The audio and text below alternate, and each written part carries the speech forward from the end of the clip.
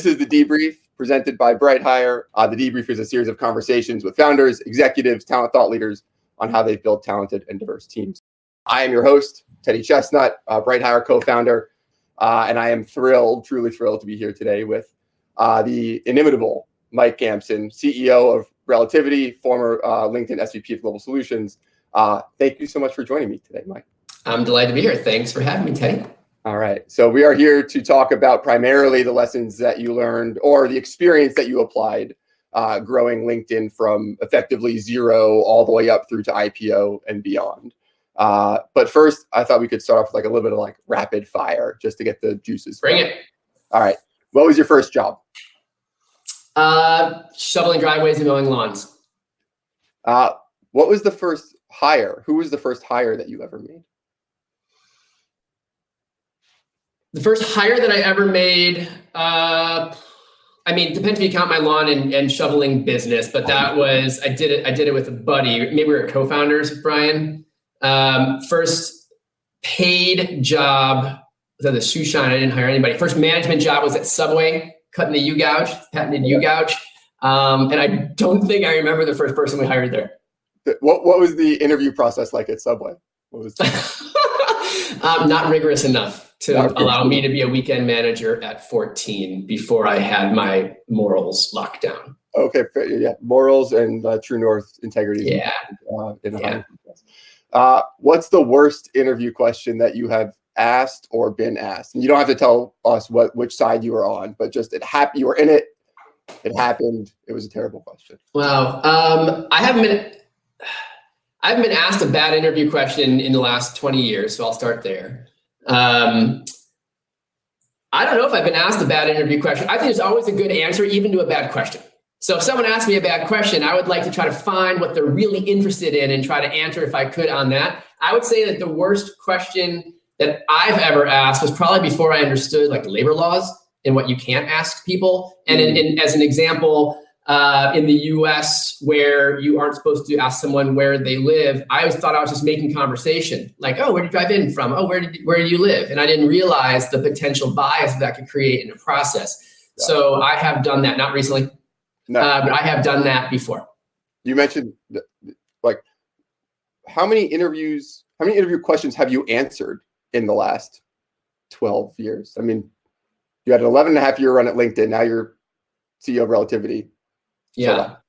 So 15? I would say not a lot is the short answer. It depends on the interview. It's like, as an example, when I was hired at LinkedIn in 2007, the then CEO of LinkedIn I had worked for 5 of the last 8 years at our prior company at Advent Software. And so he didn't interview me exactly. He asked me to join in that way. But when I moved from the job that I was hired to do at LinkedIn into the head of sales jobs, I actually did have a formal interview process. And that was really run by Greylock, one of our investors. And specifically, they had an executive in residence, Mike Stanky, who ended up being a really important mentor to me. And he asked me a lot of very rigorous leadership and sales management type questions. Fascinating. We'll dive more into that. Last one. Is it true that you learned how to ride a unicycle in the LinkedIn Chicago office, like while taking client calls? Or is that just apocryphal?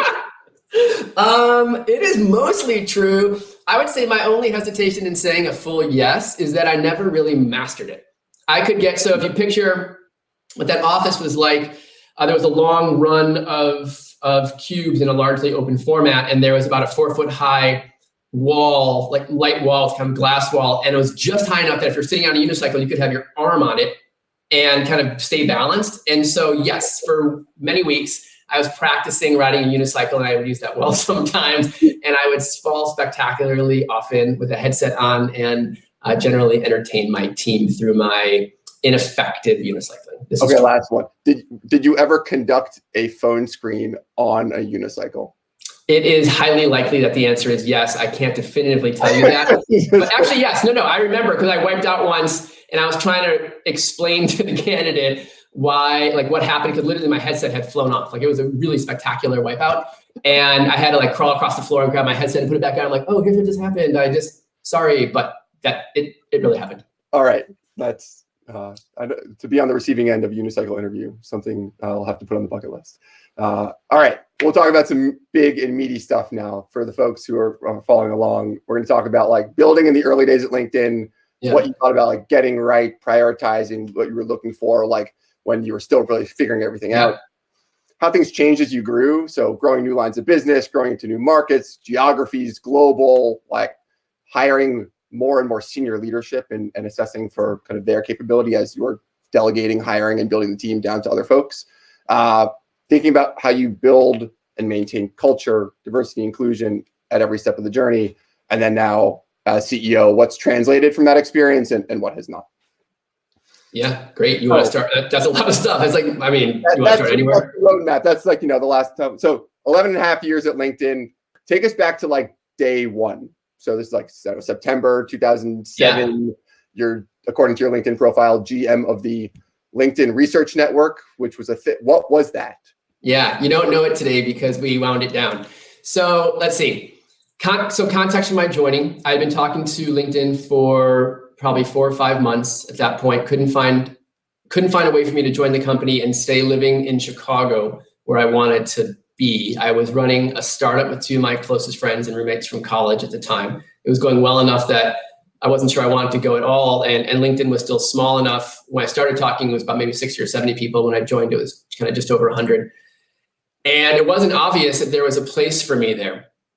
So as the first kind of senior-ish, far away person, when I took the job, I was an individual contributor. And my job description was figure out something to do for money. That's like literally what it said on the job description that I came on for. It turned into general manager of the LinkedIn Research Network, which was kind of just me being insecure about what my title was. And so I tried to have a title that made me feel more secure, I think is what was going on. In retrospect, it's clear that that is what was happening. But basically what LinkedIn was starting to take off as a consumer network and was beginning to find its way in terms of the monetization strategies that would end up being what drives the company today. And as we were experimenting with a number of ideas, one of them was this idea for Research Network, which we could talk about or not. But to answer your question on like, what was my first day like? I flew in to what I then did all the time. I flew in and went to the Sunnyvale office, Mountain View office, wherever it was at the time. The peninsula is still new to me when I took that first drive down. And we did at the time, every person fit in the cafeteria, and you had every person who joined introduced themselves, and they shared a special talent or did an animal noise. And I did not ask you to do your animal noise. I did an animal noise. It was a howler monkey, a Costa Rican howler monkey, which I won't do now, but rest assured, I have a decent howler monkey. Was there a commercial team, or was there anybody like selling? Did anybody have a quota? Like what did the go-to market? There were. There was a handful of people who were selling essentially LinkedIn had the only monetization product at the time was the subscription. So media was beginning up as well. And it was really just kind of the plug-in media. It wasn't like a full robust set of media solutions like LinkedIn had several years later. But there was a team selling individual subscriptions, the same type of premium subscriptions that LinkedIn have today, albeit a much smaller feature set. And the big ticket item was trying to sell a package of those under a single invoice. That was like the benefit of buying from an enterprise rep, is you could have the 10 people in your company or 20 who wanted subscriptions on a single invoice. Got it. Okay. So fast forward 10 months, this, whatever that thing was, the single invoice thing just wasn't going to be a huge business. You wind that down, you become head of talent solutions. Like recruiting is now going to be a thing. You're scaling up a go-to-market motion and team.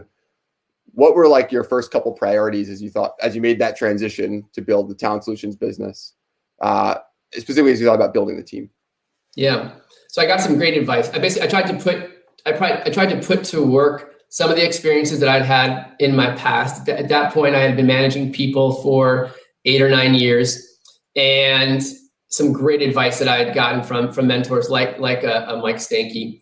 Mike Stanky's advice to me on taking on the head of sales job, where I was super unqualified to be a head of sales. I had only sold myself for about 5 quarters, and that was more than 5 years before. I'd been a product manager and a product marketer for most of the time prior to LinkedIn.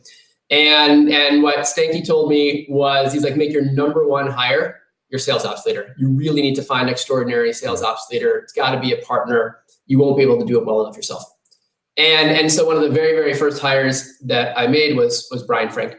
And Brian ended up being an extraordinary partner for me. I know many people who may be watching this now, perhaps work for Brian and work with Brian. He's still, extraordinary close friend. He's a COO now at an incredible startup, Cameo. And he became a great executive in his own right. He was managing about 1,000 people on as he had left LinkedIn, had a great 10-year plus run there.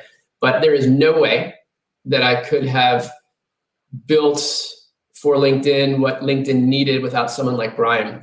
And then also, another extraordinary early hire was Dan Shapiro, who succeeded me in every role that shifted for me at LinkedIn, and is now the COO at LinkedIn, running a gigantic commercial enterprise. And he every time that he took over a role from me, he improved it. Like every single time, I thought I was doing it as well as I could do, and then Dan would take it and make it like much better, and I'd have like a big dose of humble pie to watch when someone who's truly extraordinary steps into your shoes and shows you what's possible. And he's done that at every turn.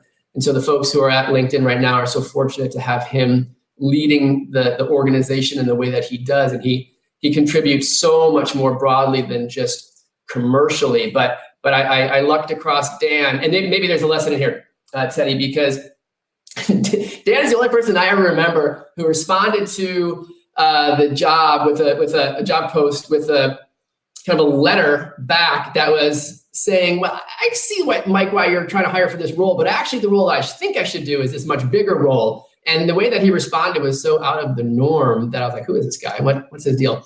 And so and actually from that very moment, Dan continued to reset the bar of what's possible, both in the job that he was trying to apply to and in the role that he did, is taking over the research network, taking over talent solutions, taking over the entire organization, and now really leading so much of the company. So a couple lessons there. One, early hires matter a lot. Yes. Massive upward trajectory from a couple of those early hires. There might not be a clear playbook for some of those. Like, had you hired a sales ops lead before? No, I didn't even know what it was. How did you figure out, okay, I have a new role. I've been told this is the most important hire that I'm going to make. You end up making a hire who becomes, COO, has as long a run, tenure as you. Yeah. How do you get that right? Like, who were you drawing on? What resources, what counsel to make that pivotal of a hire that well at that stage? For me, it started with a few things. So one is just to be really clear with where I'm ignorant. And I was ignorant about what it took to build a great sales organization. I was totally ignorant. And I tried to approach that with some humility and with some vigor to attack my areas of ignorance. And so whether it was Mike Stanky or whether it was other sales mentors who I sought out, I asked a lot of questions about what even is sales operations? What does it need to be right now? Because when you're a team of just a few, it's very different when you're a team of thousands. And it's a very rare person like Brian did that can scale from being, a team of one to, a team of many. And so what I found was if a whole sales organization, and this is a gap analysis, I suppose, Teddy, if a sales organization needs to have this series of skills across the leadership team, and I am only skilled in a subset of those, I need to make sure that the people who that I'm locking arms with in building something are very complementary to me in the things that I don't do well. And so I began to define some of the sales operations things that we must be great at, but that I wasn't myself great at as part of that list. And then Brian was just a unique candidate. He had a really interesting background. He did everything from, he was an attorney. He had a real estate background. He worked in enterprise sales and ran a sales territory. He was very comfortable with systems. He was extraordinary process oriented, and he knew how to, and he was tough. Stanky also said, you need a bad cop, Mike, because you don't feel like a bad cop and you need one. And he was right about that. I needed someone who was tough and who could, be very clear about what the rules of engagement were going to be, and who could be black and white on a number of important topics that require assertiveness. And so Brian was both a great foil for me and someone that I learned a lot from. It's what's interesting is that a lot of what you're describing is not the stuff that's in a job description. It's not. Yeah. Here's a sales ops leader. Yeah. Here's the criteria for the role. Here are the responsibilities That's right. you're going to do. A lot of that was who am I and what kind of a partner do I need Yeah. in an individual, which is like, that's why we interview, right? It's like, you need those intangibles. You need to dig and figure that out. Yeah. What does the business require? What subset of that can I do? Where am I deficient? And how do I complement myself with people that fill that gap and make us more than I could have been on my own ever? Today, when people think of an interview process, they think, okay, hiring manager is going to have a conversation. Then we're going to have this person talk to a bunch of other people. Then we're going to all come back in a room and then we're going to debrief. Was that the process you applied like at that early stage? Or was it like, you and I need to spend a lot of time together? Like, did you outsource any of it to other folks? What did the process look like? Yeah. So let me try to answer a question directly, but first with a background anecdote. One of the biggest hiring mistakes that I ever made happened before LinkedIn. When I was working at Advent Software, I was a new manager. I had just taken over a team that I felt very intimidated to take over. They were materially more experienced than I was. I was 24 years old. They were materially more experienced than I was. I didn't know what value I could offer them. And I was really interested in not failing in their eyes. I really cared what they thought. And I thought that I could, through kind of some consensus building, get to the right spot. We had an open role on the team. I knew more or less what I wanted in that person. And I thought that I found it in this candidate who I just loved. I was so excited for the rest of the team to meet her. And so they all met her, and she was a real bar-raising person, just next level candidate in so many ways. The big mistake that I made, well, there was a few. One was I didn't make it clear to my team of direct reports what their role was in the process. I made them feel like they had a vote and that we were going to count votes reasonably equally. So I was not clear. The next mistake I made is that I brought everyone back together for a group feedback session. And oftentimes when you do any kind of group feedback, if someone's neutral to negative and starts early, it can kind of color the rest of the feedback. And that's exactly what happened. I didn't think through the impact of bringing a next level person into a team who might feel intimidated by that person, who might not want a person like that setting the bar on the team. But what happened was the first person gave kind of neutral feedback. The second person was a little neutral negative.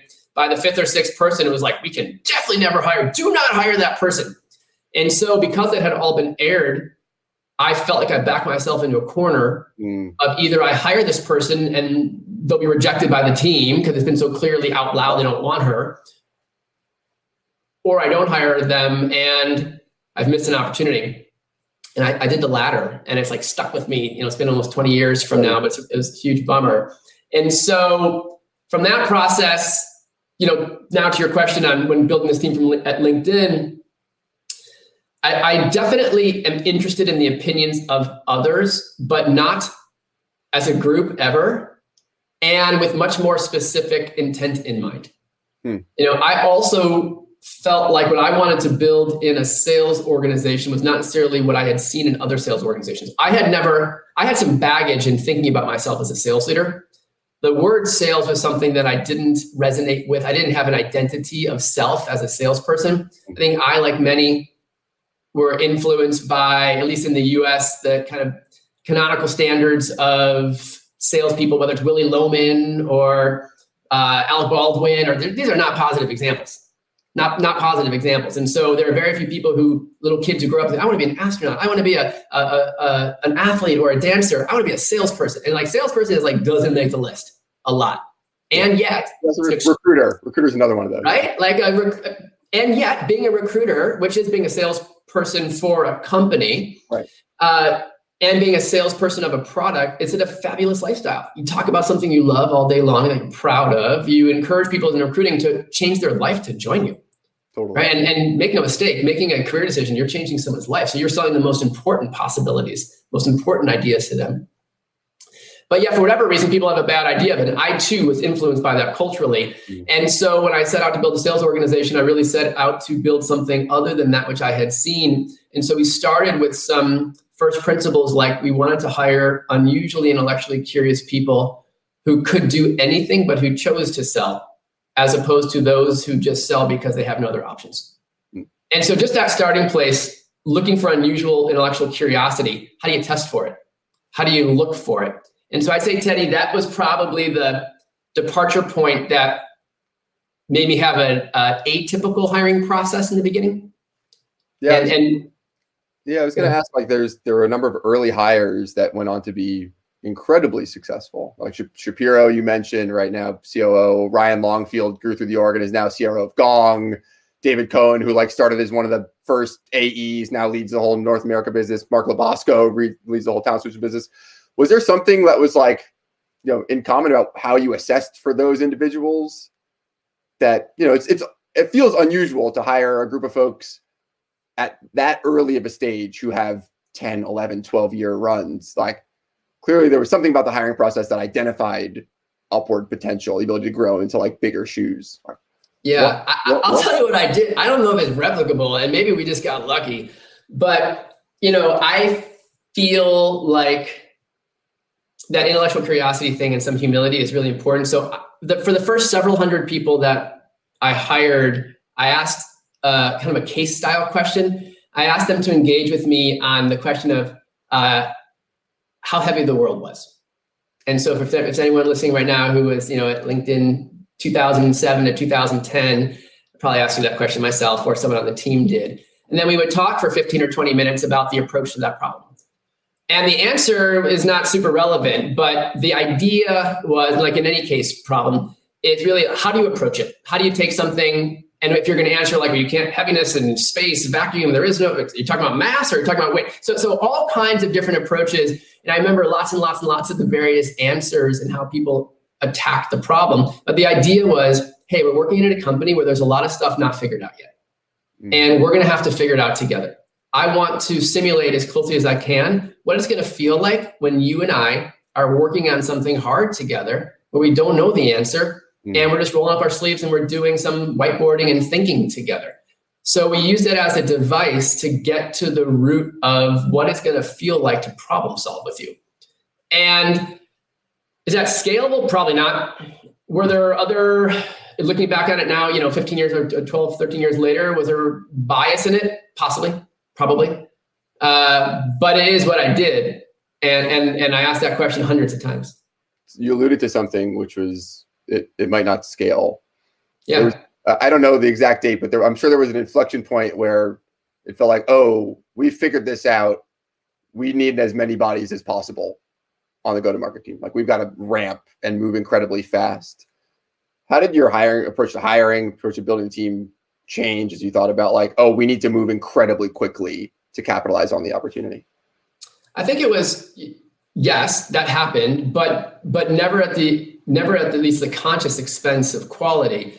I mean, moving fast is important, but moving fast does not include making bad decisions on people, because anyone who's ever had a hire for a team knows the single thing that will slow you down more than anything else is hiring the wrong person.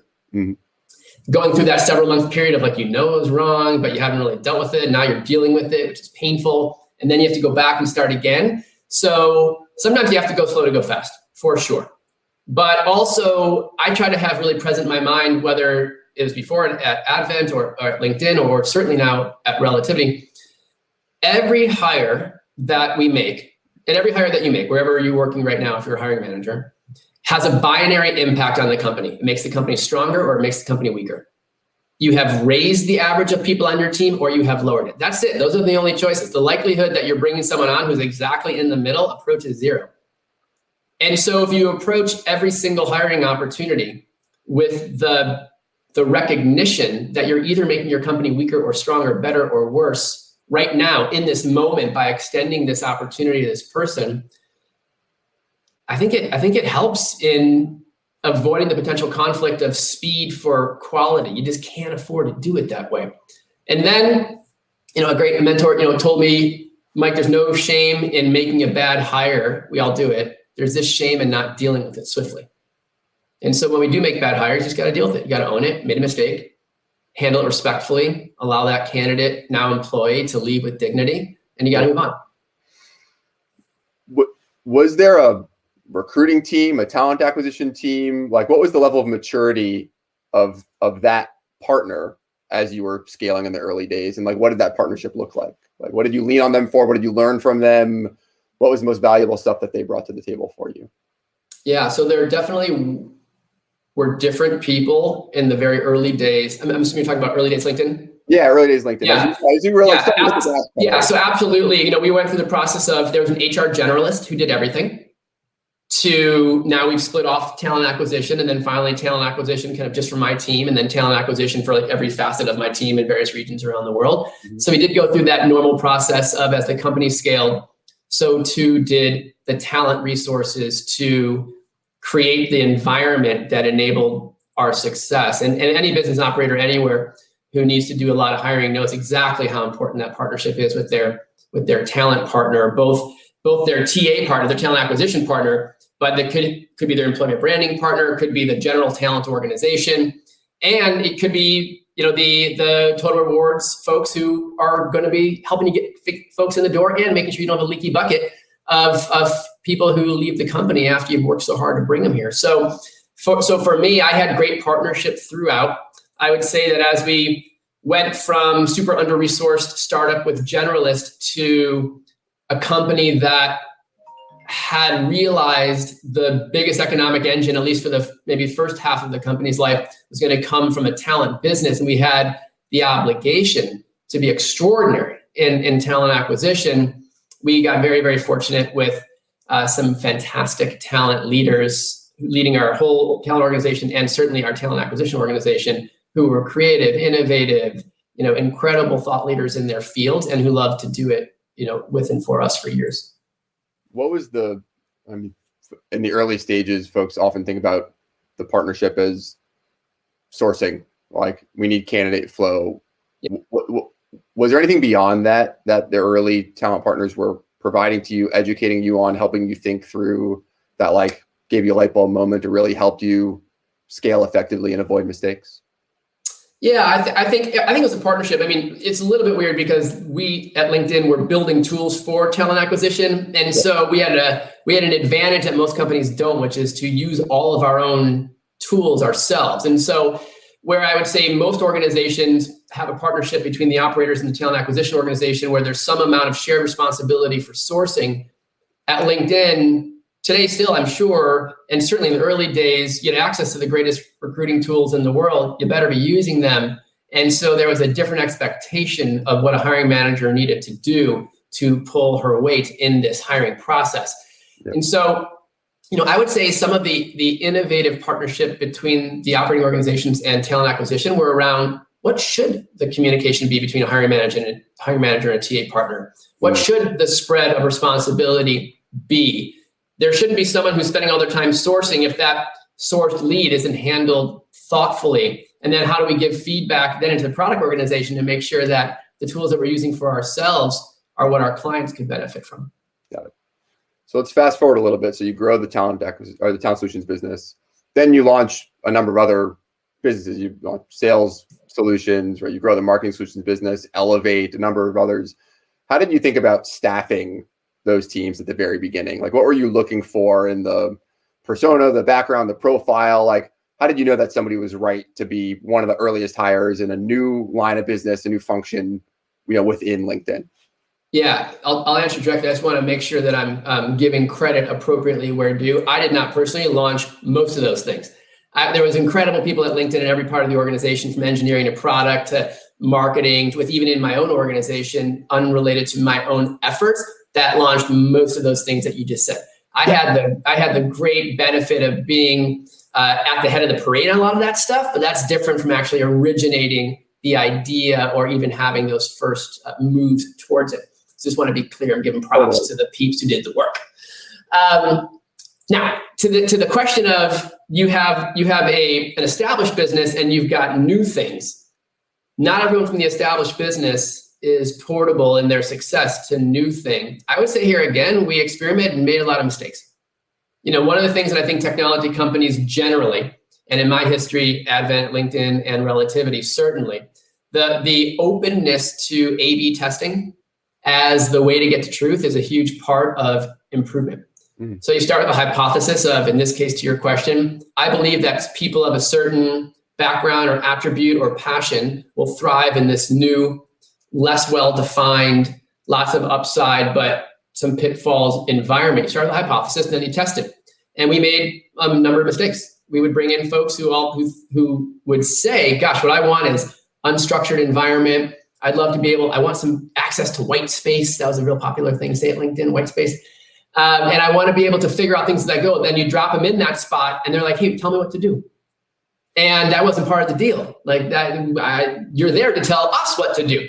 And other people who just absolutely thrived. And in retrospect, we could tell that they must have felt constricted in a more well-defined process because they were just so extraordinary at creating process and finding where the opportunity really lied. And so I think it's experimentation and being open to being wrong. Yeah. Is that when you hire somebody, you give the example of, hey, this person said they want this, then they get in it and they're like, tell me what to do. Is that like a failure of the interview process? Is that like we didn't ask the right questions or probe deep enough? Or do you think there's just no way to avoid like somebody interviews well and, I think I think Teddy, for me, it's probably, in the fool me once, fool me twice thing. I think in the beginning, I think it's a very reasonable mistake for all parties to make. If as a leader, though, you allow that to go on, kind of shame on you. Yeah. Because I don't think we realized how different, I think when you're in an organization that's gone from unstructured to structured, from chaotic to ordered, you can kind of forget quickly how chaotic it actually was. And for someone who was born into order, who has no experience with chaotic, and you put them back into chaotic, it can just be a misunderstanding of someone's readiness or appropriate fit there. And so the first time, I think it's okay. The second time, it's on me. So it's interesting you said it's on me. That's like putting you in the shoes of hiring manager. But you get to a point where like you're hiring other leaders who are hiring other leaders who are then hiring individual contributors. And you need to somehow figure out how to scale that continuous learning, that excellence in hiring, like in pattern recognition across all of those leaders, so they all hire effectively. Yes. And I would say I definitely subscribe to the share the credit, take the blame. And if something goes wrong in my organization, doesn't matter what level I'm at, it's on me. And it doesn't mean that in a practical sense, I should get in there and do everybody's work. But if we, in this case, in this example, if we had a hypothesis that certain types of people who we really care about and who are thriving and whose careers meant a lot to us and to them, clearly, if I enabled a system to persist that suboptimized their experience and therefore the business's experience, that's on me. Even though I wasn't the hiring manager per se, it's still on me. How did you think about scaling excellence in hiring? Or is that something that you hired for in leaders? Did you try to train it in some way? Like, how do you get, you ultimately have hundreds, thousands of managers responsible for hiring. It's not like they all roll up to like the head of hiring, right? Like that doesn't exist, right? Like you all the head of sales, the head of marketing. How did you think about scaling excellence in how the team actually hired, assessed, so that they didn't make the same mistake twice, that they went deep enough, that they made the right calls? Yeah, it's a super hard answer, Teddy. And first of all, I don't know that I or we were ever extraordinary at it. We did the best we could.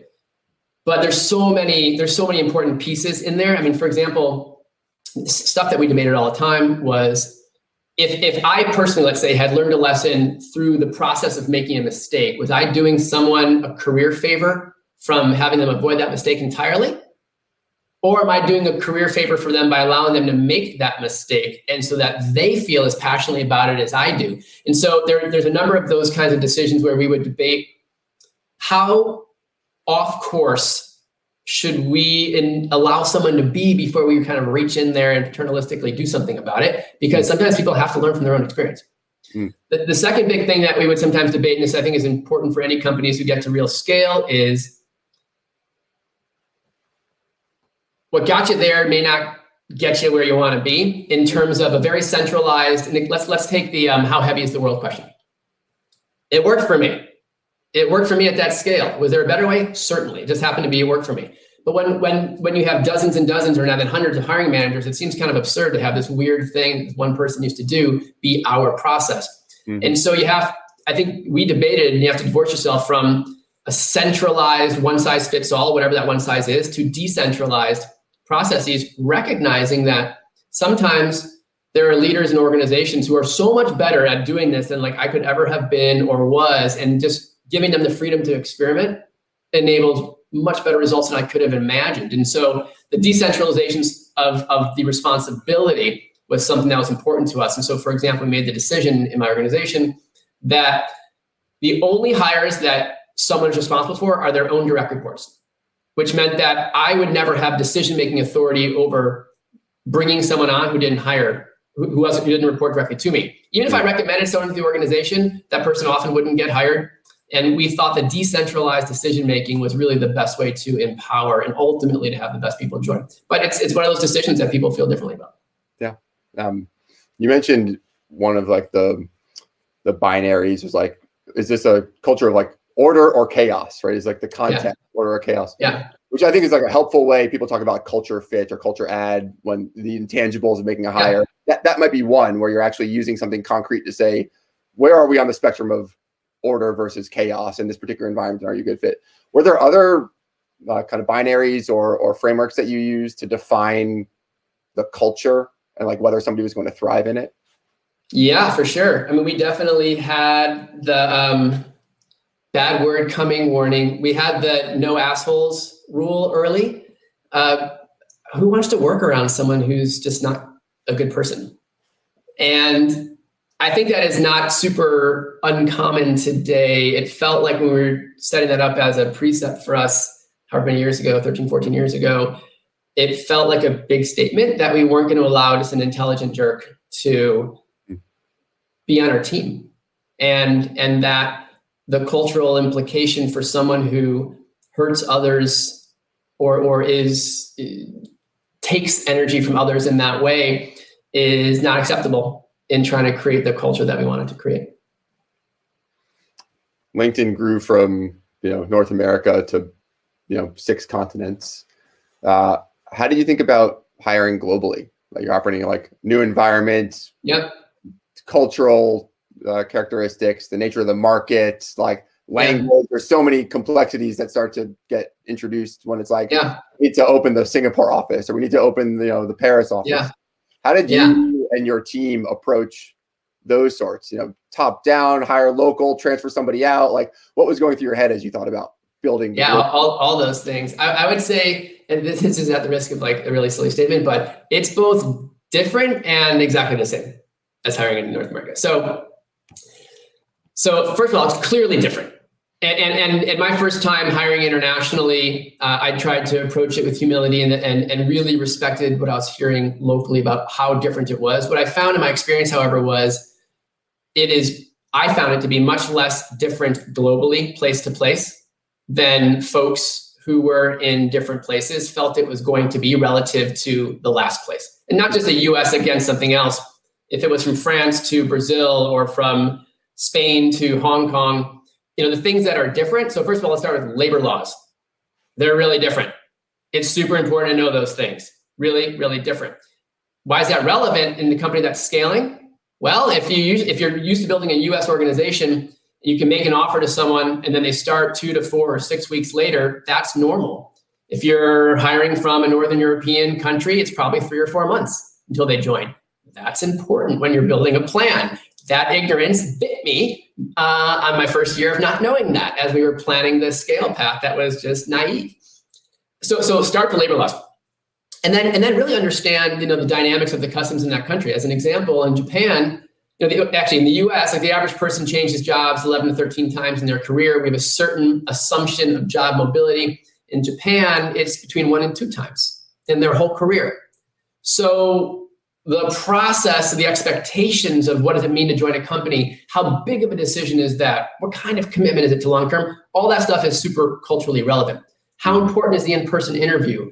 Do you go get coffee? What's the dynamic? What feels too direct? What feels not direct enough? And there's a huge difference between France and Germany on those kinds of things. So all that cultural stuff, yes, different. What's the same? Every human being has a binary impact on the company. The kinds of traits in people, I personally believe that we're much more alike around the world than we are different. I believe that, we come from lots of different backgrounds. We speak different languages. We worship different gods. We eat different food, dance to different music, love different people. But there's a lot of us that are the same inside. And people who are ambitious and humble and curious and interested in being part of something great are and my experience the same around the world. And so finding that kernel of humanity that works best in your company, whatever that culture is, and cultures are different in companies. And so understanding that of what you're looking for, I don't think it matters what country you're hiring in. Cool. Last topic, and then we'll open it up for the Q&A because there's a bunch of questions in here. I remember, I don't know, maybe it was 2015, 16, when like you personally had a very like public like change in tone around diversity and inclusion on the team at LinkedIn, your approach to it, your thinking about it, the importance of it. I'm interested in you sharing like the journey that you went through as a leader with respect to like your awareness on that topic, and how, as you went through that journey, it changed the way that you thought about building your team, hiring, assessing, and, you know, some of the investments that you made, like opening an office in Detroit down the line. Yeah, absolutely. And it's been, I would say, you know, every leader wakes up to what it means to be in a modern sense, an inclusive leader who cares about diversity differently in different ways at different times, or not at all, and really dependent upon one's own background and life experiences. For me, as a white man, heterosexual from the suburbs in the United States, which is like all the recipe for having blinders on my entire life, even though I was well-intentioned, I was super ignorant about the implications for me acting as a leader and as a hiring manager in just what felt natural, and what are the implications, the unconscious biases or the unconscious implications to doing what feels right, hiring someone who just feels like they could fit in here. I could just get along with that person. All those well-intentioned statements that end up with organizations that resemble very, very closely their leaders. I fell into that trap, is the short version of the story. And that is despite having every possible aid that could have helped me avoid that same trap that people like me fall into frequently. You know, I'm a brother between two strong sisters, the son of a really strong woman, and my parents are great. My mom is a strong mom. I worked for my great-grandmother was the matriarch of our family. Her name was Pearl. We named our daughter after her. She has such a big impact on our family. And the first software company I worked for was founded by a woman. The CTO was a woman. I literally have had every opportunity to have my eyes open on what it means to be inclusive. And yet, when I started at LinkedIn, I hired a lot of people who were a lot like me. Not just guys, not just whites, but also extroverted, or other traits that I found in others. And like many, I hired people who more resembled me than not. They may have had skills that were complementary to me. And I had been conscious about the skills being complementary, but not the traits, not the background, not the experiences, not the ways that they perceive the world. And so not everyone has the same kind of moment, or has a moment where they wake up to this. Mine really was a lightning strike moment, and it happened at a big internal kind of rah-rah event where I had my big global team together, and we were talking about how amazing we are and what great work we're doing. And a courageous woman on my team after that morning said, "Hey, Mike, do you realize that all morning there was nothing but guys on stage?" And I said two really lousy things next. The first was that, no, I hadn't noticed. And the second was, well, those are just all the department leaders.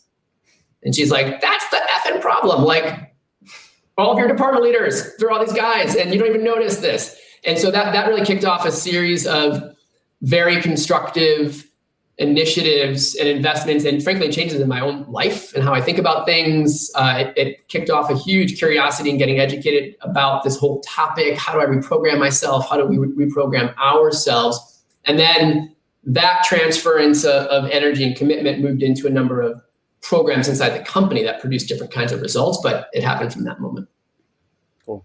Thank you for sharing that. It was very personal. I remember like being in the room for that, and like the look around me, like, oh, we have some work to do here. Yeah, it's heavy. It's heavy when you wake up and you realize that you've squandered this opportunity to do something differently and better, and that you didn't.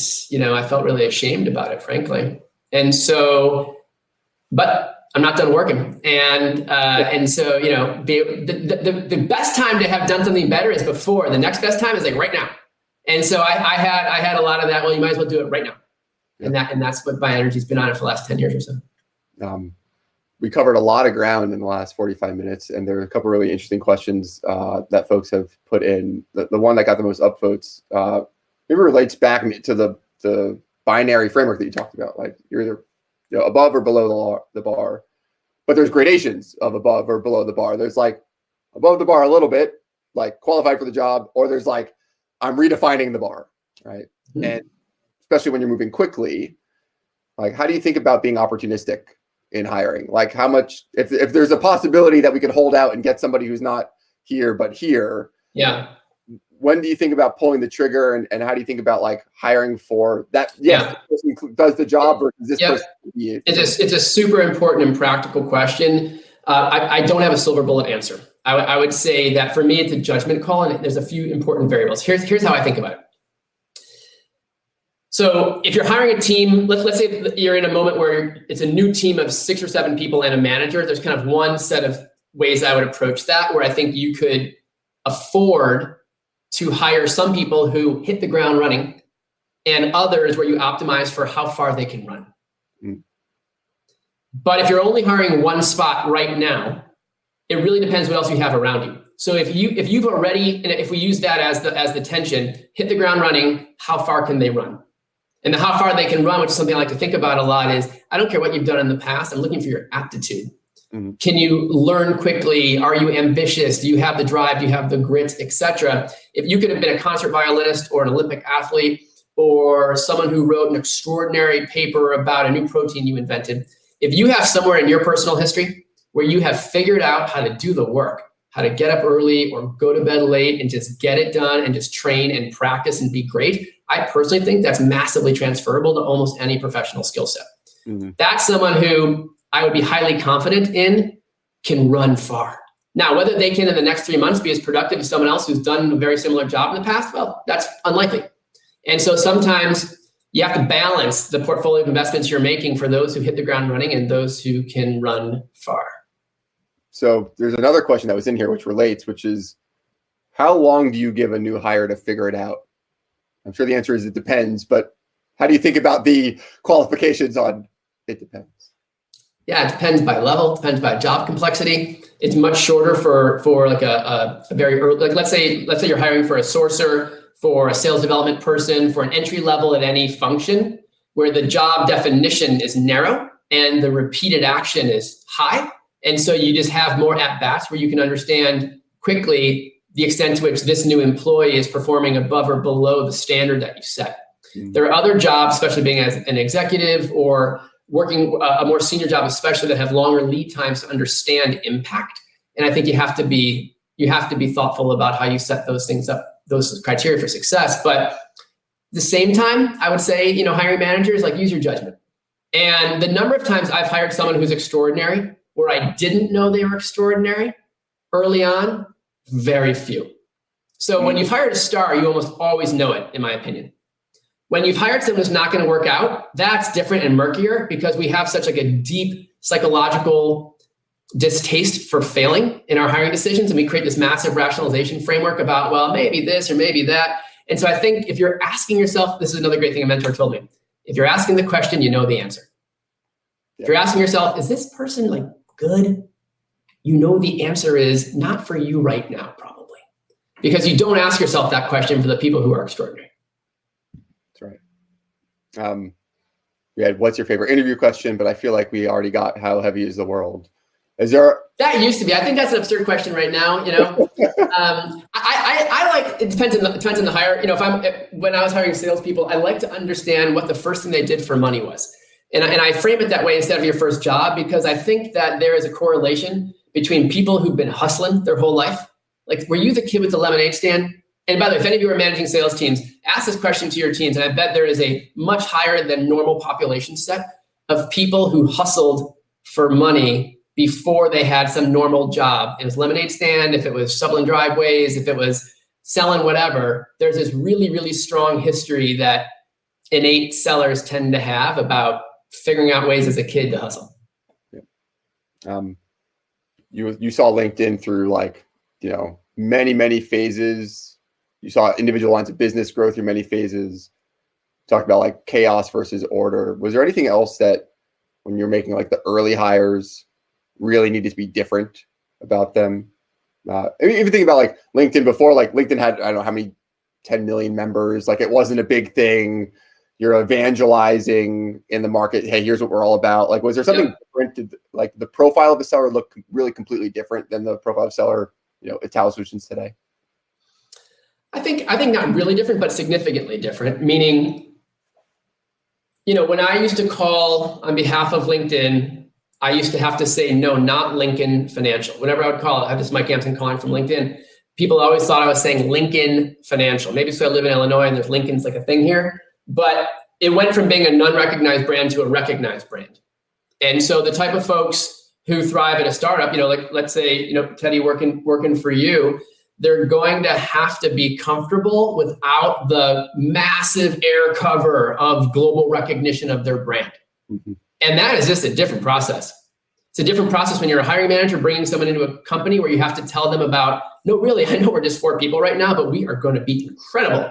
And that's different from, look at our incredible people. We already are incredible. And so it's all of those little things. And someone either really wants to do that or doesn't. Yeah. We have one from Eric. What's the thinking specifically about going from hundreds of employees to thousands? So that specific journey. One mistake that you made, one thing that you would do over, or one thing that like you felt like you got right and was essential to making that jump effective. Yeah. The one thing wrong is definitely not starting earlier on consciously building a diverse team. Because if you start early, then the natural default that people have of hiring people like them ends up in your favor. Mm. If you get to it late, then you have to put an extraordinary amount of energy about redoing your process. So that I would definitely do differently. Something that went right is we decided to really focus on communication and the importance of multi-format communication, recognizing that one of the things that is correlated, and this is a big fear of ours in the past at LinkedIn when we were growing quickly. What if when we grow, we start to suck in some way? What does sucking mean? Bad decision-making, slow decision-making, culture's lousy. But there was this like looming fear of growth in size is causal to something negative about working there.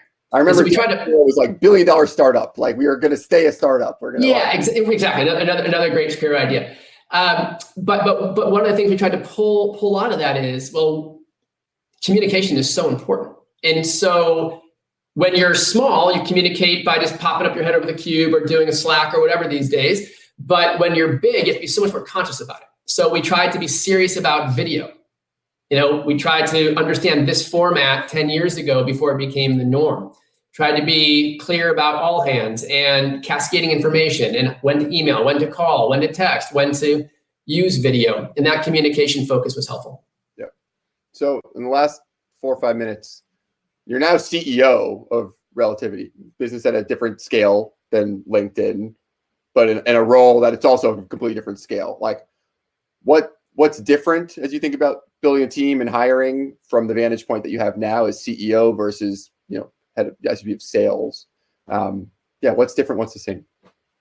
Yeah, it's a fair amount different. I mean, so I had the great fortune of joining an extraordinary company that already had great momentum.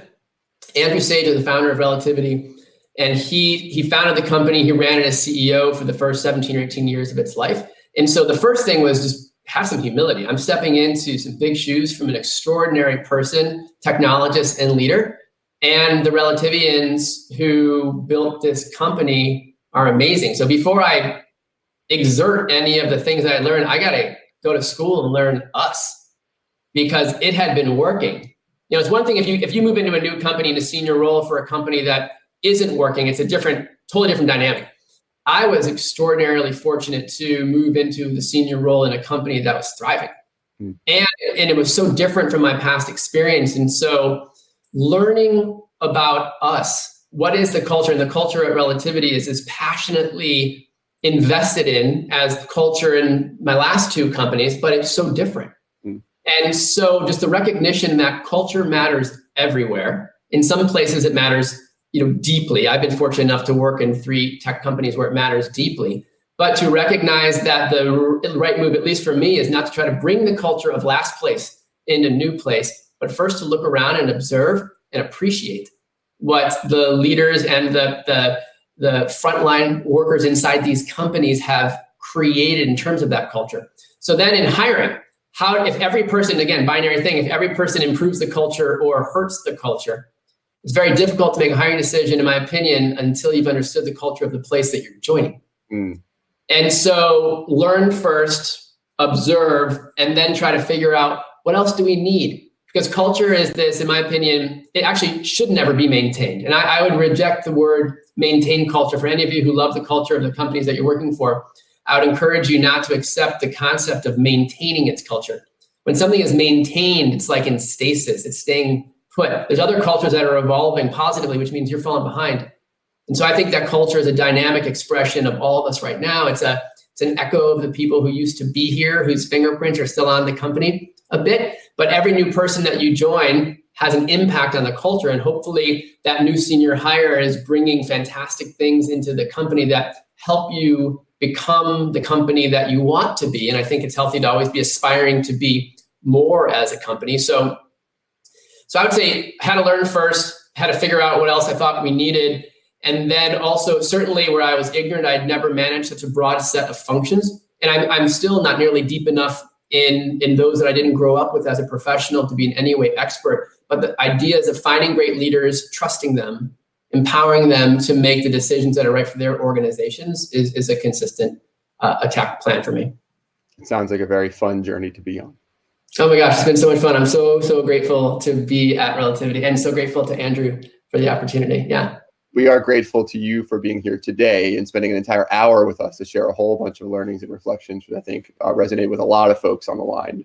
When you have a lot to be doing, learning, building, evolving at Relativity and beyond. So, Mike, thank you so much for joining us. The debrief is awesome. Thanks for having me as a guest. Take care.